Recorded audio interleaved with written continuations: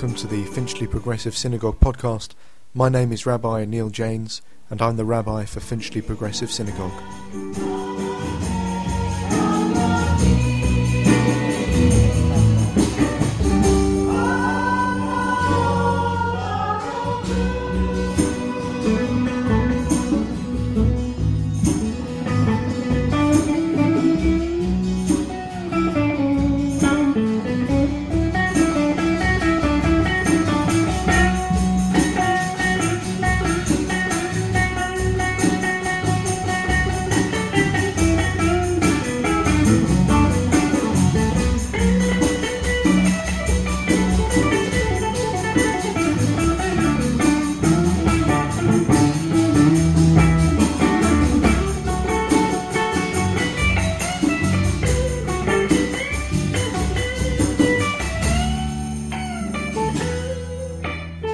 You're listening to an extract of Shalom Aleichem by Dean Staker, performed live at Manchester Limud by the Shabbat Resold musicians.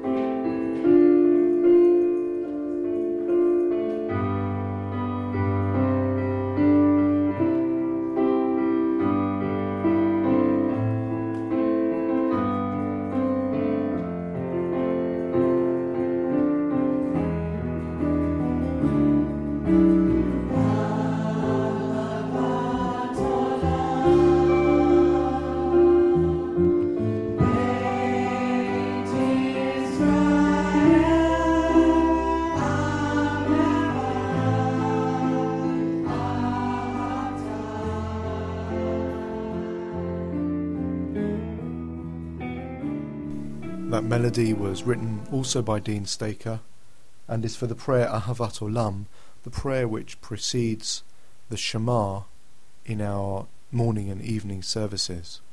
One of the themes which runs throughout this section of the service, from the Baruch Hu, the call to prayer, to the Amidah or Tefillah, is the theme of, or the three themes of creation, revelation and redemption. The first blessing after the Baruch Hu, which is really the first blessing of the set of blessings that we refer to as the Shema and her blessings, is a prayer about creation, about the wonder of the created world, the fact that every moment of every day creation seems to renew itself, and we ascribe glory to God because of that. The second blessing is the Ahavat Olam in the evening and Ahava Rabbah, although it varies where you come from as to what your custom is, your minhag is, deals really with revelation of God and of the Torah as an act of the love of God to the people of Israel. We then have the Shema, and depending on your custom in your community, you might say just the first paragraph of the Shema, you might say all three paragraphs of the Shema, or you might say the first paragraph and the final concluding sentences of the third paragraph. It varies according to which community you pray in. And the first blessing after the Shema is a prayer of redemption, Geula. In it we recite the words that the children of Israel sang at the Song of the Sea. Who is like you? Who amongst the gods is like you, Lord, Adonai, Eternal One? And though we remember the redemption of the sea of reeds when the children of Israel fled from Egypt, actually what we're doing is really considering a future time of redemption, and so the theme of creation, revelation, redemption flows through our daily prayers in the morning and the evening. In fact, this isn't the only place where those themes occur. We also find them on Shabbat, when on Friday night we tend to focus much more on creation. In fact, we say the Vayachulu prayer in our Kiddush, our sanctification of the day, which is from Genesis, remembering that God completed the work on the seventh day and rested on the seventh day. and blessed the seventh day and made it holy. On Saturday morning, we're much more focused on revelation, the revelation of God's Torah, and the commandment to rest on the Sabbath. And as we get towards the conclusion of Shabbat, our attention turns towards redemption. In particular, I always think of the fact that we sing a song about Elijah at the time of Hadalah. Elijah will bring a sign, will bring message of the time of the Messianic age.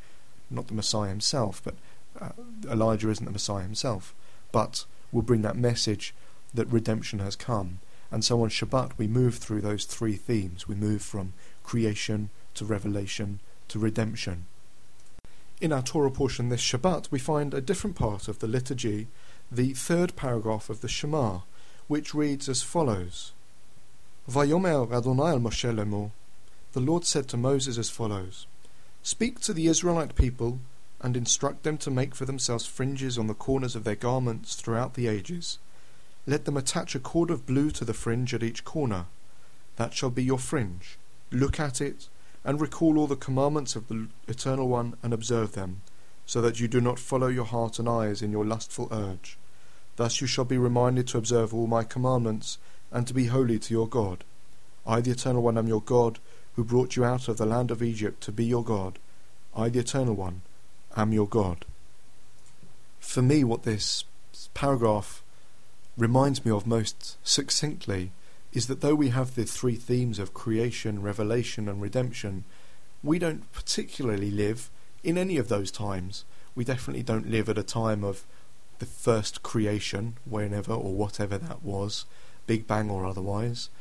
We struggle very often to encounter God or to feel a revelation of God, and certainly not on a national or communal level. And I think most of us would feel rather suspicious of considering that we live in a time of redemption given the state of the world around us. So for me, what this paragraph demonstrates is actually the things that we need to get by when life is day to day and not full of the splendour of revelation or the glory of creation or the power of redemption. Day-to-day life requires little reminders of how we should live our lives in the mundane, if you like. And for me, that's really what the tzitzit, the fringes, represents in many respects. When we put the talit on with the fringes around on the four corners on a Shabbat morning or on any morning, we're reminded of the values, of the commandments, if you like, the way in which we feel is the best way to live our lives, the best way to treat the world around us, the best way to treat the people around us.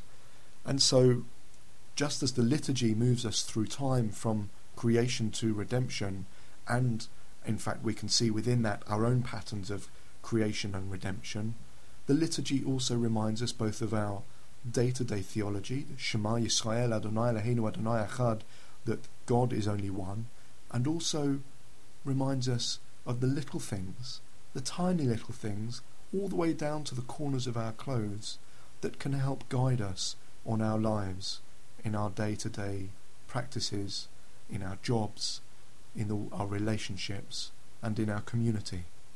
The meaning of tzitzit has been discussed at great length, and the examination of the number of the tassels and so on and so forth, and the exact purpose and how they should be worn has been discussed at great length. But for me, what remains is a reminder that we need those little things to help us, to keep us on track towards that ultimate time of redemption. So I wish you Shabbat Shalom, and thank you for listening.